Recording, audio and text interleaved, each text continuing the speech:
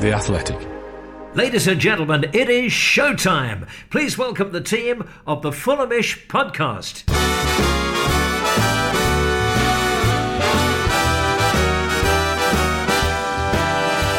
It's the Fulhamish podcast, your independent voice of Fulham FC. My name's Sammy James. Welcome to the show, brought to you by The Athletic UK.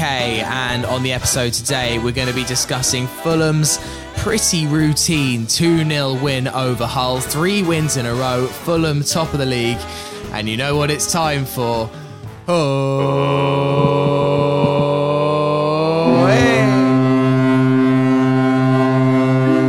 aboard. Hopefully that gets played every episode this season. Will remain to be seen. Joining me on the podcast today is Adam Carson. Morning, Sammy. George Singer. Hello, mate. And Isabel Barker. Morning, Sammy. How are we doing? Yeah, good, thanks. How are you? Yeah, not too bad, thank you. Well, let's come on to some 3-word reviews from yesterday's game. Adam, you were having a stroll through Twitter and Instagram for some of the best ones. What came through? It's always a lot more fun when Fulham actually win a game to go through these. So I've got a couple of different ones. We've got, first of all, Jacob Krupa with Seri Seri Sauce. I'm not sure if we can use that one since they're basically out of business. We've got Cheese FFC of Tigers cause injuries. I like it just because it is so straightforward. Yeah, that is actually a very neat one. Frank Miller's heading for silverware. And as you just did, Dave Kettlehake with Sound the Horn. Does he want it again? I think he does. David, this is for you.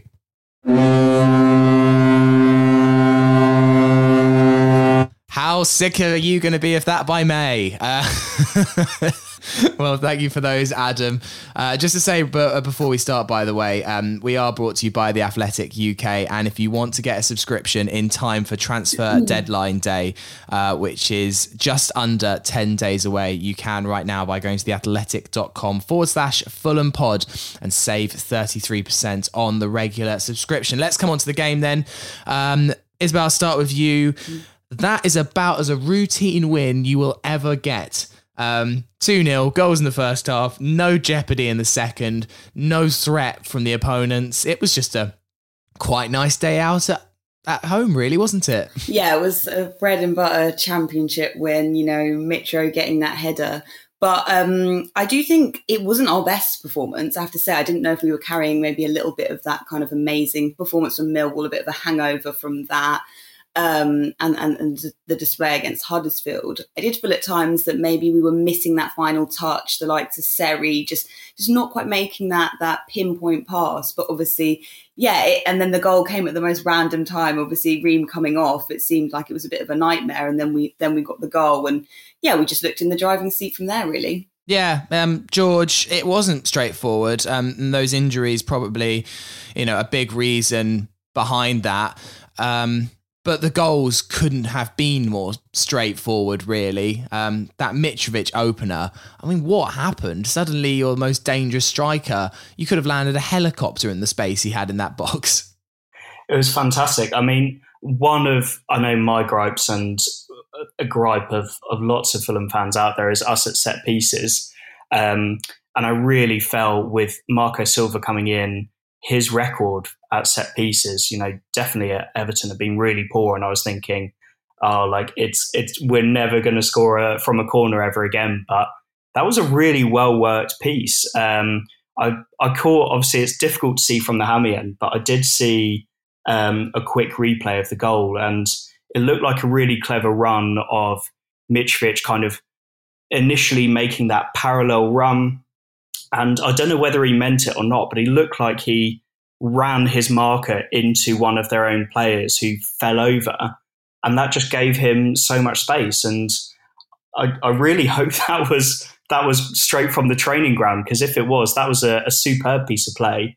All the more for it. If we can keep nicking those set piece goals and do a lot better with those this season, I think that could be a real strength for us. Yeah, I was with Ali Maxwell from Not the Top 20 yesterday. He came to the game with me, and he just said, you guys are so strong this season. You've got so much firepower in your team. Then to get a set piece goal is just like a bonus. Like if teams are going to let you score those kind of goals, then they're really going to struggle to contain you, Adam. And that's, I guess, the kind of the long and the short of it. Like, I don't imagine we're going to score absolutely tons of set piece goals this season, but when we do, as you say, you've just got to chalk that off as nice. That's bit of an added boost. Yeah, I've got a bit bored of every season watching Fulham going, it's a corner, we're not going to score from this one.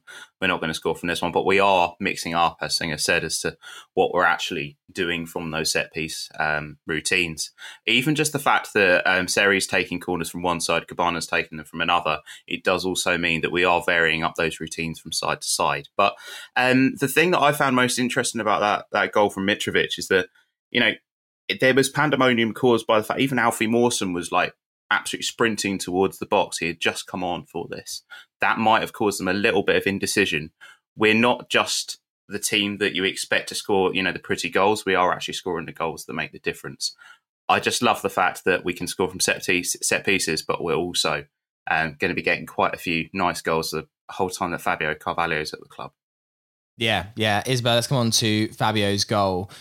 Just a nice little move, really, wasn't it? Started off by Anthony Robinson. Good work on the left from him. I feel like Anthony Robinson's performances haven't been given an awful lot of airtime this season. I guess we've been distracted by the return of form of Mitrovic, definitely by Fabio Carvalho, and maybe impressive performances by the likes of Cabano and stuff. But Robinson's vital to this team. He's still keeping out a very good player in Joe Bryan, and it was his run that led to the goal from Fabio. And well, we come to expect it now, don't we? Fabio scores every game. It's just one of those things. Not a big deal. Yeah, I think huge credit must be given to Robinson, because I think he gets a lot of stick from the fans, and I can understand it. But for him to actually kind of land that inch perfect cross was really good to see, because he gets so much stick for his crossing and doing that in training. I think there was a video on social media going around of him doing keepy uppies, and everyone was like, get practicing your crossing. And so it was nice to see him actually, land one of those. And Carvalho, he's just,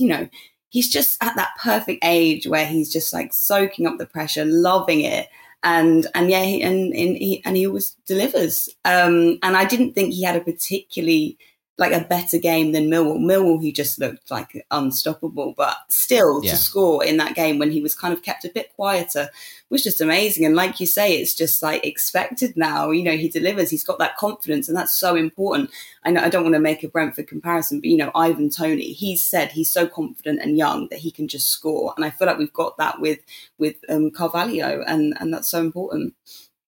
Yeah. I mean, not loving the Ivan Toney reference there, is he? But we'll go with it. That's a yellow card. Singer. I mean, what can we say about this lad? 3 goals, 3 games. I mean, he just seems to be soaking up the pressure really, really well. He did come off with a small injury yesterday. Hopefully didn't look quite as serious as the Ream or Tete ones, but still enough that he was pulled off. I think he probably just needs a break. I'd be very surprised to see him play on Tuesday in the Carabao. Yeah, definitely. After a few of the dirtier teams in the league giving him a kick or two. I think one of the things I really, really like about Carvalho, and one of the reasons why I hope he'll be able to keep this form going, is a little bit like Cess when he was playing for us, of that skill to not necessarily kind of dominate the game in the build-up or be kind of hugely influential, but just in those moments he happens to be in the right place at the right time. He happens to be in the box exactly where the ball ends up, and he just has that composure. He just has that composure to be able to put the ball in the back of the net. And we saw that with Cess a lot. Cess never, he was never hugely influential in the game, but he would always end up scoring 1 or 2 purely by being in the right place at the right time. And I wonder whether Carvalho might be kind of a little bit in that mould. I think, we've got a really special player on our hands here. And especially when we've got so much quality around him, we've got fast wingers, we've got fullbacks who put the ball in the box, we've got Mitrovic who distracts defenders so much. It's going to give him so much space. And I really hope, this does feel like the perfect club for him right now. He's going to get lots of support. He's got a fan base who loves him. He's going to be in a team that's dominating most matches. He's going to get plenty of chances. It really does feel like it's a bit of a marriage made in heaven at the moment between Fulham and Carvalho. Yeah, he does seem to have that sixth sense that Sessegnon had. I would argue that he maybe is way more involved in build-up generally than Sessegnon was. Sessegnon was not a tap-in merchant or whatever, but he did kind of have that tendency to just be on the end of things, but actually you didn't notice him in games. And I feel like Fabio's slightly more involved in the build-up there than the likes of Sessegnon, but still, you are completely right for me. He just seems to have that knack of being in the right place at the right time at the moment. I mean, long may it continue. Like, Sessegnon scored a lot of goals in 17-18 and was really, really influential for us. And hopefully Fabio can kind of do the same, really, but it remains to be seen. And that's this disappointing thing, I think, with Sessegnon that's happened. It's almost, he seems to, by the fact that he never seems to get that much consecutive game time, he seems to have lost a bit of that sixth sense that kind of he had at Fulham. And I watched a little bit of him in the Europa Conference League with Spurs on Thursday, interesting enough, against Marco Silva's old club. Just that a little bit of spark seems to have gone in Sess, and it's obviously really disappointing. And I guess it just shows how important, Fabio will be thinking, where am I going next after Fulham? Clearly, whether it's in a year's time, 3 years' time, it just shows how important it is to get that next move correct. Obviously, I hope that doesn't happen, but, we've got to remain realistic here. Adam, let's come on to the injuries. I guess you'll have had quite a good view for Tim Reams. You're in the Johnny Haynes stand, so what happened really? It looked like he kind of fell on his back, but he really looked in a lot of distress.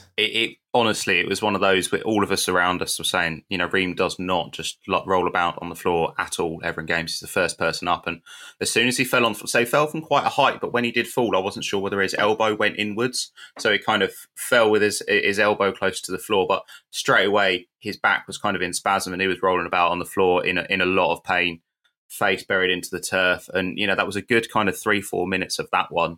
Even when the physios came on, he kind of couldn't bring himself back up. And as soon as he stood up as well, he tried to give it a little run off and that wasn't working. He could barely move. I'm surprised I didn't stretcher him off, to be honest. Obviously, we did the slowest clap off for Ream as possible, but it feels as though they could have brought a stretcher on just to take him off because he was struggling to walk by that point. But we know with back injuries, they can sometimes get better after, a week's worth of rest.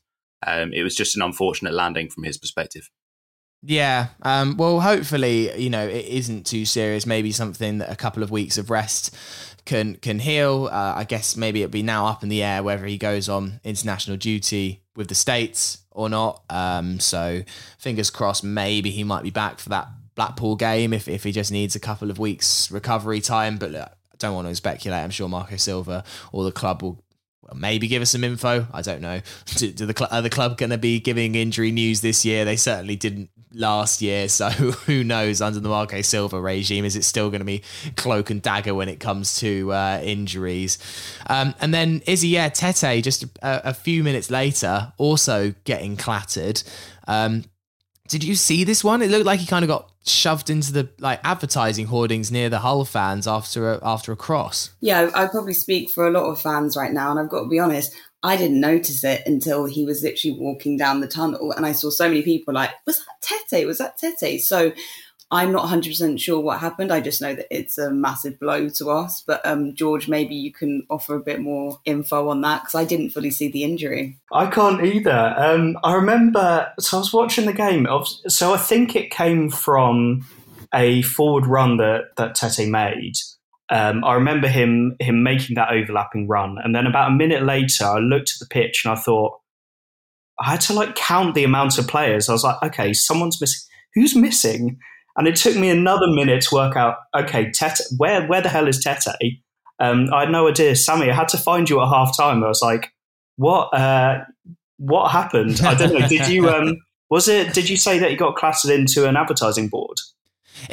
I don't know, but that was obviously where he went down injured. Again, yeah, totally missed it. I think it probably happened while Fulham were attacking, so we probably just had eyes on the ball, really. There isn't a huge amount of info in there. If you read the match report on the club website, it just says injuries continued to plague Fulham's momentum as Kenny Tete was forced off for Bobby Decordova-Reid. So yeah, there's not a huge amount of info there. So it might be by the time actually you're listening to this that a little bit more information is given. But yeah, I'm not sure.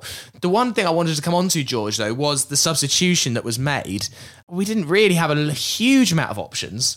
There was no recognised right back on the bench, which is mad considering how many recognised right backs we have in our squad, because we have about 67, but none of them appeared to be on the Fulham substitutes bench yesterday. So Bobby Decordova-Reid came on, and I was in two minds about this. I was like, he did play there a bit last season. He is right-sided, and it kind of worked because Hull offered no threat. I mean, they probably had their most dangerous player, Lewis Potter, on that left-hand side, but Bobby did okay. So I guess in the end, yeah, well done. Good decision, probably, in hindsight. Yeah, I mean, there's two strange things to unpack there, right? One of them being, so the other right-backs we have at the club, so Cyrus Christie, who played for the reserves in the morning, I believe, or the under-23s, I should say. Dennis Odoi obviously can play there. I don't quite know where he was. And then Stevie Sess seems to have just fallen off the face of the earth. So it is quite a strange one of, one, where are those backup right backs? And if we're not going to play the people we have on the books, then, really this shows maybe a lack of backup there. And yeah, I really didn't mind Bobby at right back. I don't think it's his most natural position, but he did quite a solid job there. I thought he played a solid role. He got forward a fair bit. I don't think he offered as much as Tete, and it showed.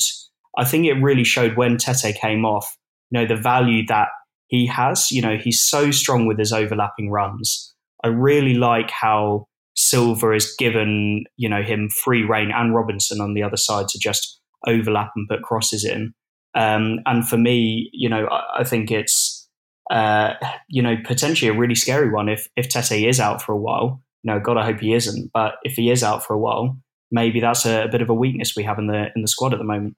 Yeah, weakness. Although I would argue that, yeah, surely out of one of the options, they're fine. I don't mind. Look, Kenny Tete, I think, is a better right back than Cyrus Christie, but I've got no issue with Cyrus Christie. He was okay at Forest last season and is a more than able understudy at Championship level. Maybe it was just unfortunate that we were okay, let's give Cyrus some minutes, and it just happened to be kind of on the same day or within 24 hours of a match. To me, it shows the value of Dennis Odoi. I don't think Dennis Odoi is... You've kind of seen the progression of Dennis Odoi. 17-18, he was an absolute staple of our defence. 19-20, he was kind of a fleeting player in our promotion campaign. At the moment, he can't even seem to get on the bench, but he is versatile. If you can't give him anything else, Dennis Odoi is versatile. He can play literally left back, centre back, right back, probably do a job at DM if you asked him to.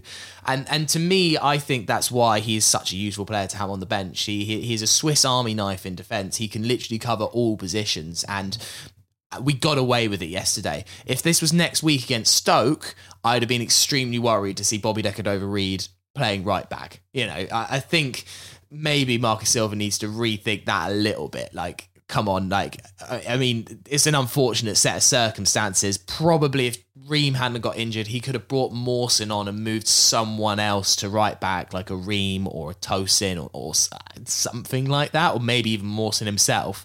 But even so, that would have been not a great solution to have an Alfie Mawson at right back if it was against a more difficult team. So, that's to me why I think Dennis Odoi can be useful. I would have wondered if Joe Bryan could have done half a job at right back. He's a full back. Yes, it's not on his favoured side, but Adam, surely Joe Bryan would have been more used to playing right back than Bobby Decordova-Reid.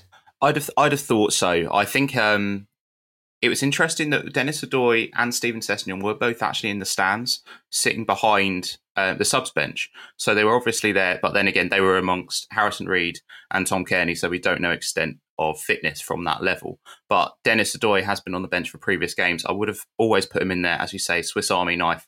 Let's have someone in there to be able to cover all of those positions. When he didn't bring on Joe Bryan, I was questioning the decision initially because, as you say, I'm not a massive fan of inverted fullbacks. I think it can cause us problems, but given Hull weren't actually attacking that side nearly as much as some of the bigger teams might do, I think Joe Bryan would have been a fine replacement. On the performance of Bobby Deckwood over Reed, though, I felt really frustrated watching him because I think he was constantly looking back because he didn't want to be caught out. So whenever he looked like he was going to venture forward, and even when there was a gap that maybe Tete would have gone for, I think he was looking backwards thinking, I need to pass this one off, I'm still a right back. So it was just frustrating watching someone in their position that clearly didn't favour their skill set. Yeah, I mean, it's one of those positions that you really need to know what the hell... I mean, he did play there quite a bit in the Premier League, admittedly right wing back, so it was not like he was thrown into it. But I remember I played a football game a few months ago, and I generally play like midfield. I like to think I'm a striker if I can, but no one else seems to think I'm a very good striker. But anyway, I was new to this team, and just in a classic way, just the manager was just like, can you do right back for us? And I was like, not really. But I just didn't want to kick up a fuss. And it's the most horrible position to play. I was up against Linford Christie on the left wing, and it's just the most it was the most soul destroying 90 minutes of my life. I had no idea what I was doing, and yeah, it's one of those positions which, if you're not massively experienced in it, you can have a nightmare. Fortunately, as you say, Hull didn't offer a lot, although Lewis Potter does look like he could be a talent going forward for Hull. Quick one on Alfie Mawson's performance, Izzy. I thought he was really, really good in the centre of defence, and it's a bit like Jean-Michel Seri. I'm suddenly like, what's happened here? We've gone back in time to a time where we actually thought that like Mawson was going to be the answer for us. We also thought that Seri was the answer for us. It's like blasts from the past, but yeah, Alfie Mawson maybe starting to justify that big money move that he made to us. Could he potentially be a longer term option if this Ream injury is as serious as we hope it isn't? It's exactly that. I think it's the fact that we're seeing the likes of Mawson and Seri, looking so much better, and it makes it seem a bit less of an embarrassment, all these big money moves and wages and things like that. And maybe that's credit to Marco Silva and the training pattern. All these players are getting injured and things like that, but I guess it wasn't their fault, but the work ethic in training is obviously, reached another level, and that's due to Marco Silva, and he is getting the best out of these players. And yeah, I was really impressed too. I felt like he was committing to so many tackles. He was there. He was a nuisance at least, and I think he really filled that void when Ream did come off. And I was worried because Ream's been having such a good season. But really impressed. And he just made such a bother of himself. That he was good against the likes of Hull, and I think we can get away with it. I guess the real test, we'll see if he can do it against West Brom and maybe Bournemouth and teams like that. Yeah. Well, big test potentially next Saturday with Stoke, because they're level on points with us at the top of the table. And I guess that's my final point really here, Singer, is where Fulham kind of will end the week. It is top of the tree. It's 1 goal difference ahead of West Brom, who also got a win yesterday. Stoke level on points with us now, but Bournemouth bottled a 2-0 lead. I don't want to say we love to see it, but it was reasonably enjoyable. I'll say it. I love to see it. It was reasonably enjoyable when that one came up through live score. And Sheffield United, what on earth happened there? I mean, madness. I was like, oh no, they've equalised against Huddersfield. What a disappointment. And then someone tapped me on the shoulder like, a few minutes later, like, you seen Sheffield United score? I was like, yeah, I know, 1-0, how disappointing. He's like, no, they scored in the 94th minute. I was just like, yes, come on. I don't know why I'm getting so excited about other teams' downfalls 4 games into the season, but it maybe just goes to show that, like, yes, it is looking like Fulham West Brom will be quite dominant this year, but the Championship will surprise you in ways that you don't expect. And as much as we like to talk about us getting like 100 points this season, there is still some unpredictability in this league, even if it's maybe not at the levels it used to be. There's a long, long way to go. However, what we're starting to do, which we've never had before, like certainly under Jukanovic, bless him, is we're starting to build that buffer between other sides around us. There are some really strong sides, the sides who would be within the playoff hunt, who have already dropped a few points where we haven't. And I think that's, it's a really good start. And I think, not only have we built this buffer, I think where we actually might help ourselves is games like this, where in the second half we took our foot off the gas. We saved a bit of fuel to keep the car analogy going, and I think that's going to help us that's going to help us long term. The championship is a marathon. We're saving energy. We've got such strength and depth, and we're already building a buffer between us and some of those chasing us. So I think it's really good to see. And yeah, I'm feeling really, really positive for the rest of the season upcoming. I always think September's a really, really important month, because I remember under Jukanovic back in 16-17, I think we may have been on like 10 points at the same time, 3 wins and a draw, and we were kind of top-ish of the league kind of going into September. And then I think we lost to like Burton Albion away, and we fell off a cliff a bit in September, and then we were chasing from then on. So I think, Adam, it's a case of like, we'll see what happens against Stoke next week. That's already looking like a bit of an early doors 6-pointer-ish against a team that are clearly talented. I don't know if you've seen one of the Stoke goals that they scored yesterday.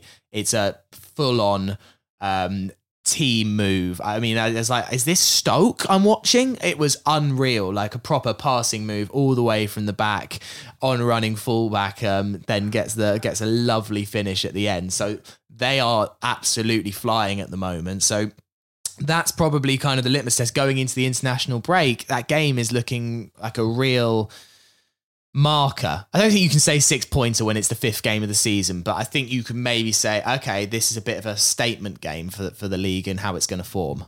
Yeah, let's just see exactly where we're at. And I think we've said this on every podcast leading into the next games, though. We've said, oh yeah, but Huddersfield weren't that great. We'll see where we are against, the likes of Millwall, and we passed that test, and then we're constantly passing those tests. And I'm actually more excited about playing one of the more competitive teams in this league come next Saturday, because it will let us know exactly where we're at with this strength and depth.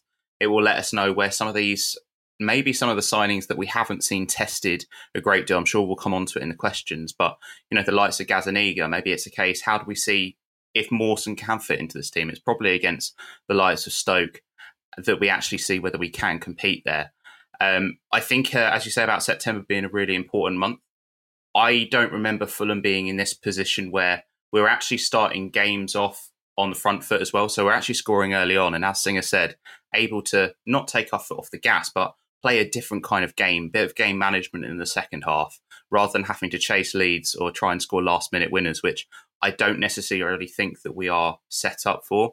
I think we're set up more for hitting teams quickly, going out of the blocks, and then getting results. But against Stoke, if both teams go for it, it's going to be one hell of a game next Saturday. Yeah, as you say, Adam, I'm just like, excited. Let bring it on, because I think Stoke are good. I think it will be a challenge, but also I do really believe in this team, and that's a great place to be. All right, we're going to take a quick break, and then we're going to get into the post bag. Part 2 of the Fulhamish podcast. Sammy James here, and I'm joined by George Singer. Hello. Adam for Carson. Morning. Okay, let's come on to some of your questions then. Going to start with this one from Vincent Leander. Says, as a Fulham fan based in Hull, how many days of the week can I wear my Fulham shirt in a row before it's deemed excessive? Isabel? Oh, babes, you got to keep wearing that shirt 100%. Like, gloat as much as you can. Enjoy it. Enjoy it as a Fulham fan. We have so much misery. Just enjoy it. And yeah, send some pictures in. I'd love to see. You also live in Hull, so, anything to cheer things up. Let's come on to another question. Matt Wall says, having been the club to save him from lone life, are we about to loan out Hector? I've got a bit of intel on Michael Hector yesterday, because I was one of about a dozen Fulham fans that ran into him on Finley Street yesterday. So it was about like 2:45. He wasn't in the squad, so he was able to turn up at 2:45. And the fan that was walking in front of us kind of, everyone was just suddenly like, oh, it's Michael Hector, it's Michael Hector. And then everyone was like, Michael, why are you not playing? You're Virgil van Dijk and all of this. And I think he was obviously just a bit like, oh, please shut up. But also, he just kept saying, I'm just not fit. Just not fit enough, not fit. So I don't know if it didn't bode well for us seeing much of Virgil this season. But yeah, I think it could potentially be loan life for Hector. I think we mentioned it on a previous podcast as well, that I think it seems like the perfect solution for Hector this season is sticking back on loan. Hopefully he can regain some of his confidence. And look what happened to Alfie Mawson, right? Went on loan last season, didn't even do that amazingly on loan. Obviously got injured quite early on at Bristol City. Got his chance yesterday. I don't think that.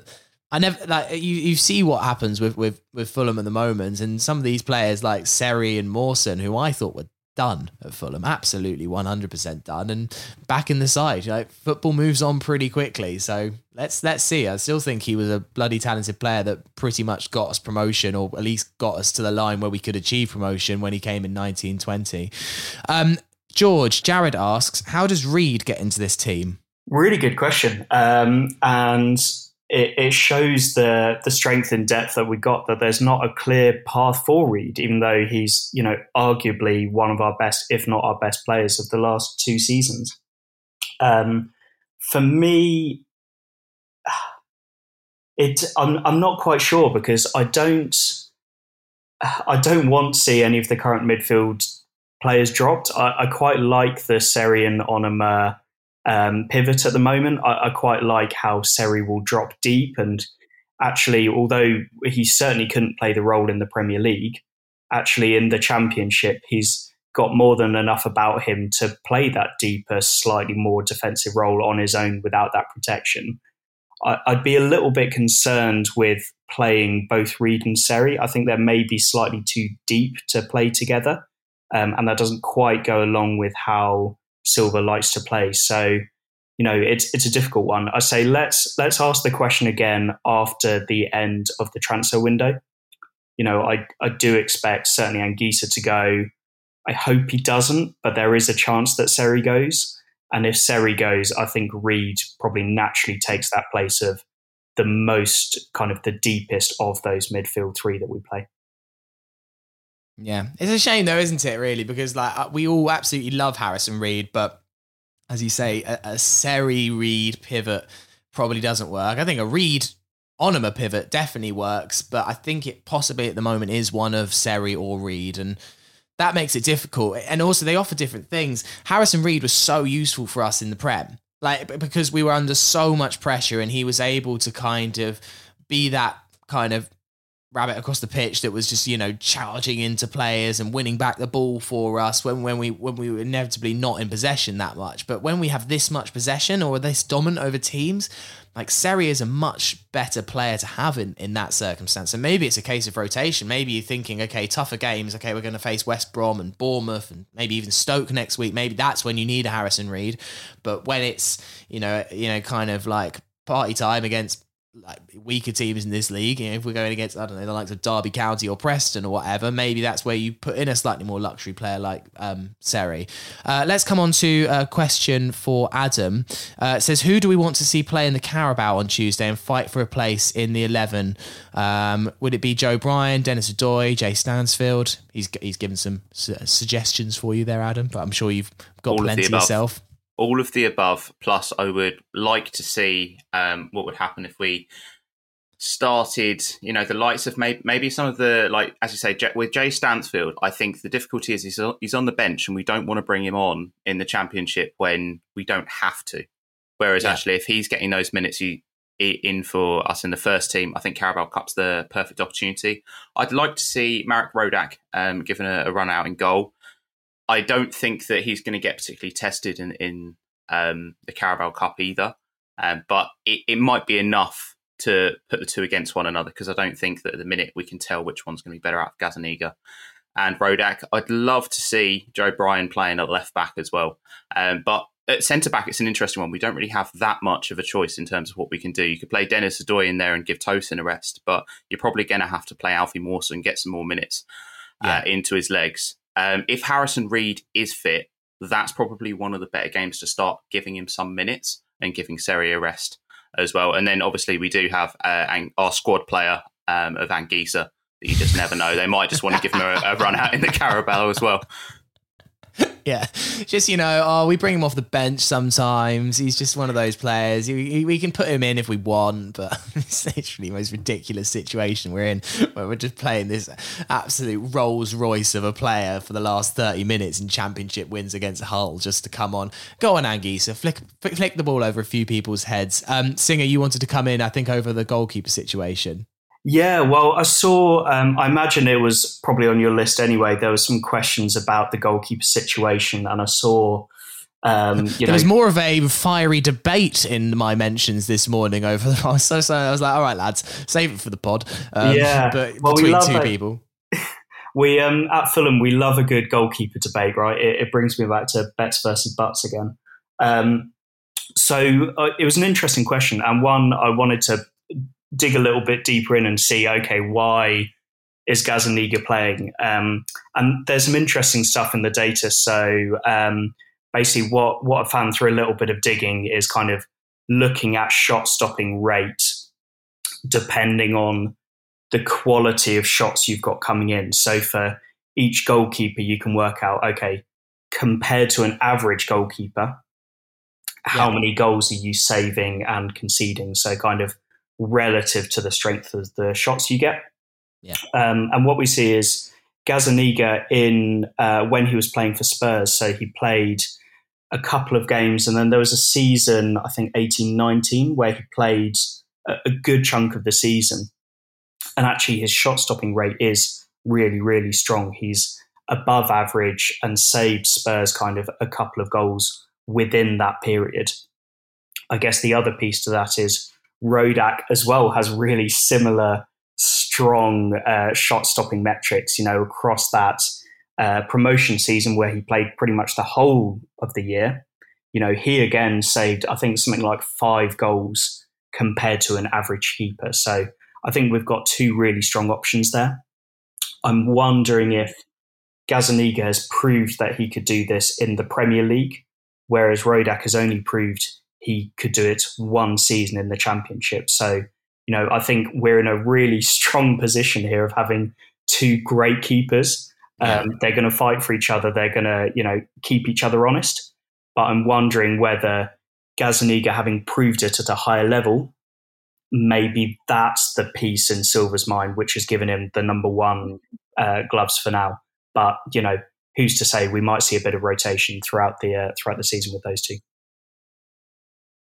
Yeah, it's a really difficult one. And I think a lot of people are almost ready to pounce on Gazzaniga if there is a mistake. There was a weird flap towards the end of the game. I'm not 100% sure what happened there. All of a sudden I was like, yeah, Gazzaniga's got that. And then he decided just to juggle the ball for a split second, which got us all off our seats, which we'd been glued to for about 45 minutes because nothing had happened. But, we can't be surely, saying, Rodak in, because he, went, and caught the ball again. I think I don't like it at the moment. It feels like a slight unhealthy air around Gazzaniga at the time. Like, look, I probably would have rather had Rodak in the squad this season, if just based on loyalty and fairness. But that's not what football managers look at, when it comes to picking their team to piss the league. You don't piss the league based on, obviously, yes, you need a bit of loyalty. You need squad management, man management. Ultimately, though, they're professionals and they'll know that, there's 2 goalkeepers here and you have to pick the one that you think's going to be the best for you this season, not the one that, because the fans think it's a bit harsh on Rodak, and that's the kind. But in that case, I think we have to support Gazzaniga, not just hope that he makes a mistake so that Rodak eventually comes back in. Okay, Izzy, a question here from Mamba Singh, who says, "Who is the most important player to keep in our current squad? Mitro, Fabio, Tosin, Frank, or Seri?"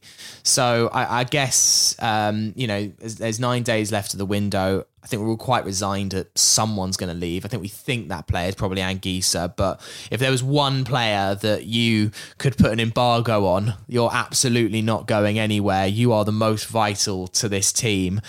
You are definitely the captain of the ship of HMS Piss the League,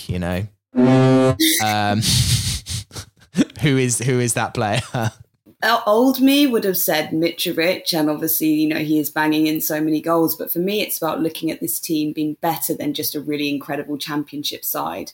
I want to be looking at, a really polished Premier League side that can make it in the top flight. And so I would say someone like Carvalho, it's a new kind of era at Fulham. We've got to I don't know, I hold on to so many kind of nostalgic things at Fulham and the old ways, but I think we need to be looking at the future and the likes of him. And he is so confident. He's in his prime.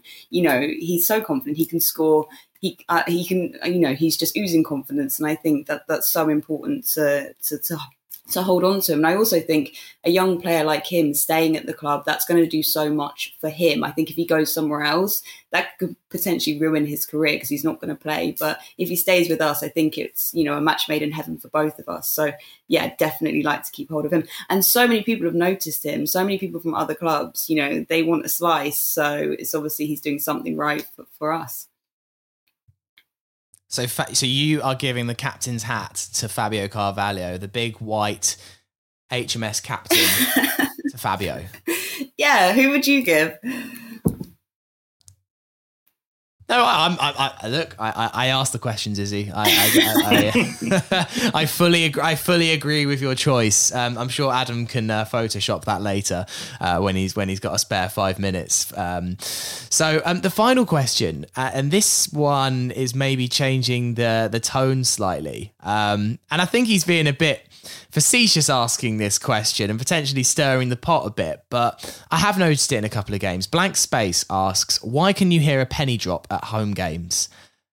I think it's an uncomfortable question, but I think the atmosphere against Millwall was unreal. I wasn't at Huddersfield, but I could hear it on the telly that the Fulham fans were in such great voice. There was only 800. And I think, from being honest, and look, I'm not at the back banging the drum trying to make it any better. So I'm not here saying like, oh, sing more, guys.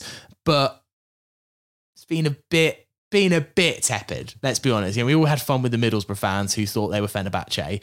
And yeah, I literally didn't hear a word out of the Hull fans yesterday. Not even like a City, But what could potentially be done about the Craven Cottage atmosphere? And also, we'll caveat that with most teams have shit home atmosphere. But yeah, there just does seem something, Singer, that it would be nice if like us as fans could do something to try and improve it. Suggestions, I don't know. It's a good point, and I guess let's see how the rest of the season goes with that. Obviously, I think the Middlesbrough game did have a really fun atmosphere, and I think it felt more like a celebration of being back. This was the first game we had where didn't necessarily have that celebration. There wasn't a huge amount going on the pitch for very good reasons, as we've discussed. It's an interesting one. I wonder. Part of me thinks, is the Riverside being full the answer to this?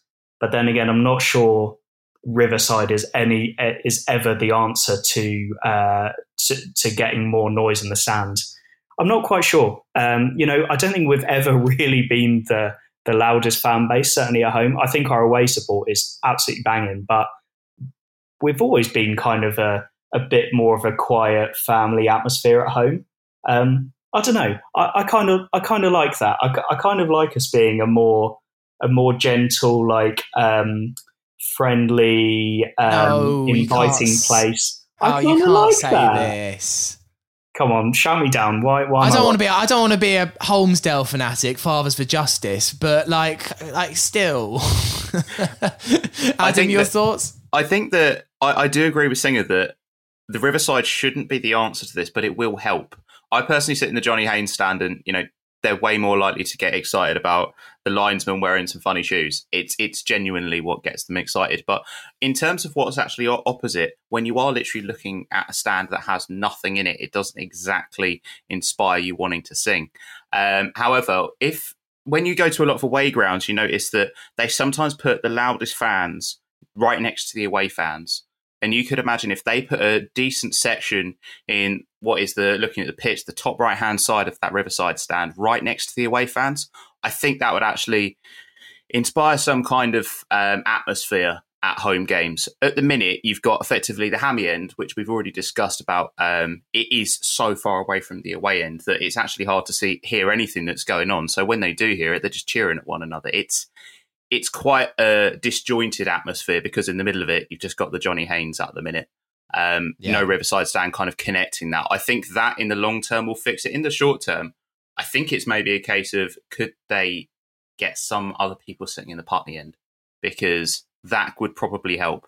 It's interesting to see how much maybe the fans being back is affecting the players, though, because last season, did it really happen? It feels like it didn't happen. But you see players like Mitrovic who thrive so much off, like cupping their ears at the away end and, really like jeering up the crowd. So maybe, we do need to do a bit better and create a bit more of a hostile atmosphere and get behind our players, because I didn't hear a single chant. Like it was really dead. So I think the players are loving us being back. So we need to make the most of that and try be louder and get involved. But you could see Mitro was loving it against Hull, and at Millwall. So yeah, I think that does help our players as well. I've got 3 suggestions. 2 are kind of like slightly more longer term. I don't know if they'll necessarily be possible until the Riverside's built. And 1 is like, maybe someone could do this, but okay. First of all, I think Adam's completely right, is that you notice at a lot of away grounds these days is that most away fans tend to be in a section behind the goal. And then in that section, so that would be the Putney end for us, there does seem to be a group of fans that generate some atmosphere and make a bit of noise. They enjoy waving their hands at away fans, and it gives the away fans kind of almost someone to chant at, and that always generates a little bit of atmosphere. I think once the Riverside's built, we're going to have a lot of seats, right? There's going to be an awful lot of seats to fill. I think that in the future, the club should look to build the Putney end as a place for younger fans that are more likely to be the kind of fan that would want to spend 90 minutes going in the away end, to have much, much cheaper seats, incentivize them to move to the Putney end and create a little bit of atmosphere from that end of the ground. You're always going to have enough people to fill the Hammersmith end because people want to be in the Hammersmith end because it's kind of the spiritual home of Fulham. But actually, can you say that under 25 season tickets in the Putney end are ludicrously cheap going into next season once the Riverside is built? Make an incentive to go to the Putney end and create some noise. So that's one thing. Second, please, I know they're a bit of a joke and I know we've kind of owned the joke a bit, but the clappers don't help. I'm telling you, the clappers kill the atmosphere, because anytime a chant gets going, 6,000 other people just bash a clapper against a seat, and I think it genuinely kills the atmosphere. The only caveat I've got for that is that I think kids enjoy the clappers. So why not give a better clapper to junior members and season ticket holders, right? Or just outside the ground, give clappers to kids. They seem to enjoy it. I'm not here for ruining kids' fun at football. They do get something out of it. But come on, we're adults. We have hands. We don't need clappers. And save yourselves thousands of kilos of just useless cardboard as well at the same time.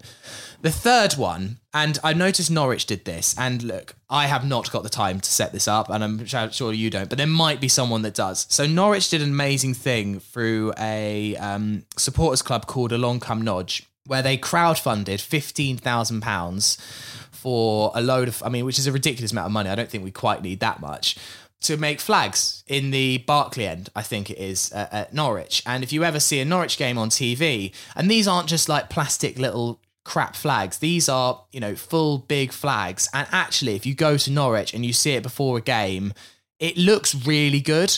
And look, flags don't necessarily mean people sing, but it seems to have helped the atmosphere there massively. And just having kind of more fan displays and things like that. Again, I don't want to be like Crystal Palace and trying to pretend to be German, but I think something like that could work. And look, if there's someone out there who fancies putting together some money for a flag display or whatever, we'd back it 100%. As I say, I don't know if I've massively got the time, but Fulhamish would back that 100%. And I've always said that. So that's what Norwich did. I would love to see something similar at Fulham. But again, I always feel a bit uncomfortable in this situation of going, people do this for me. But that is just something that has worked amazingly well at Norwich and potentially could work at Fulham. Right, we're going to take a quick break and then a brief preview of Tuesday's trip to Birmingham. Part 3 of the Fulhamish podcast. Sammy here with Isabel, George and Adam. A brief preview then of Tuesday's trip to Birmingham City in the Carabao Cup. I guess my main question, Isabel, is do we care about the Carabao? Yeah, we do. I think it's like we were saying earlier, it's a good chance to give the likes of maybe Rodak, Brian a run out. But obviously, yeah, I think we want to completely bag automatics in the league. But no, I think it is a good chance to see who can fill those positions when we are picking up injuries. I also think Birmingham's actually quite a fun team to play in some ways. Hear me out. Lee Bowyer is giving a lot of youngsters chances. You know, Jude Bellingham's younger brother, Joby Bellingham, at the age of 16, could make an appearance in the Carabao Cup. So it could be a really fun fixture for us. And yeah, lots of young, exciting talent in their team. They're doing really well from those guys. So no, I'm really looking forward to watching it. Okay, not the answer I was expecting. Adam, will you be pulling out all the stops for the Carabao Cup? Will you be making a tinfoil Carabao? Yeah, I mean that's absolutely me to a teammate. I was also thinking, if we start Anguissa from the very beginning, go all guns blazing. In all seriousness, I think it's a chance to blood the youngsters, blood some of our second team, and if we genuinely don't get a result, I won't be crying on Tuesday night. No, that's the main thing, Singer. I'm just wary of we need to save this team, and saving ourselves another midweek or two come the third or fourth round is potentially not a bad thing. But also, I guess there is always the question of momentum. We have some momentum at the moment. We have some momentum going into this quite big Stoke game. And if we didn't win, it could potentially jeopardise that. But also, I might be just talking bollocks and it doesn't really matter at all. It's a bit of a balance, right? I think the Championship is such a busy season anyway. We don't really necessarily need extra matches. I'm thinking back to when Bristol City did so well and they got to the semi-finals with Joe Bryan scoring against Man United, and that didn't necessarily help their league run. So, I certainly wouldn't be, if we get knocked out this round, I don't think I or many Fulham fans would care that much. I think for me, the best case scenario is Anguissa comes on and Anguissa gets an injury that keeps him out for about 11 days. So up until the day after the transfer window, if we can get him injured just for 11 days, so no one will take him, and then we get him until January. I think for me, that's the sweet spot. It's a difficult one to execute, but if we can pull that off, genius. I don't think an 11-day injury is going to put off a club buying him. Well, or even especially loaning him. Yeah. Maybe there's a hole in this plan. Come back to me on that one. I mean, we could kidnap him or something like that. I feel like if anyone can engineer it, it's probably a Lee Bowyer team. Yeah. Give him a backhand or something. I don't know. It's a mad thing to be. It's what I want in this game, not a 1-0 win. I want somehow Anguissa to not get transferred. Yeah. All right. Well, thank you very much for listening today. We've gone off tangent in a few places, but that's what the Fulhamish podcast is all about. So myself, Jack and Peter will be back on Thursday, looking back a bit at the Carabao Cup game, but probably more importantly, looking ahead to that big game against Stoke on Saturday. Thank you to my guest today, Adam Carson. Cheers, Sammy. George Singer. Cheers, everyone. And Isabel Barker. Thanks, Sammy. Adam, what are we going for pod name? I think we're going to go with Seri Seri Sauce. Very, very good. Okay, right. Thank you very much for listening today. We'll see what happens in the Carabao on Tuesday. Come on, you Whites. You Whites.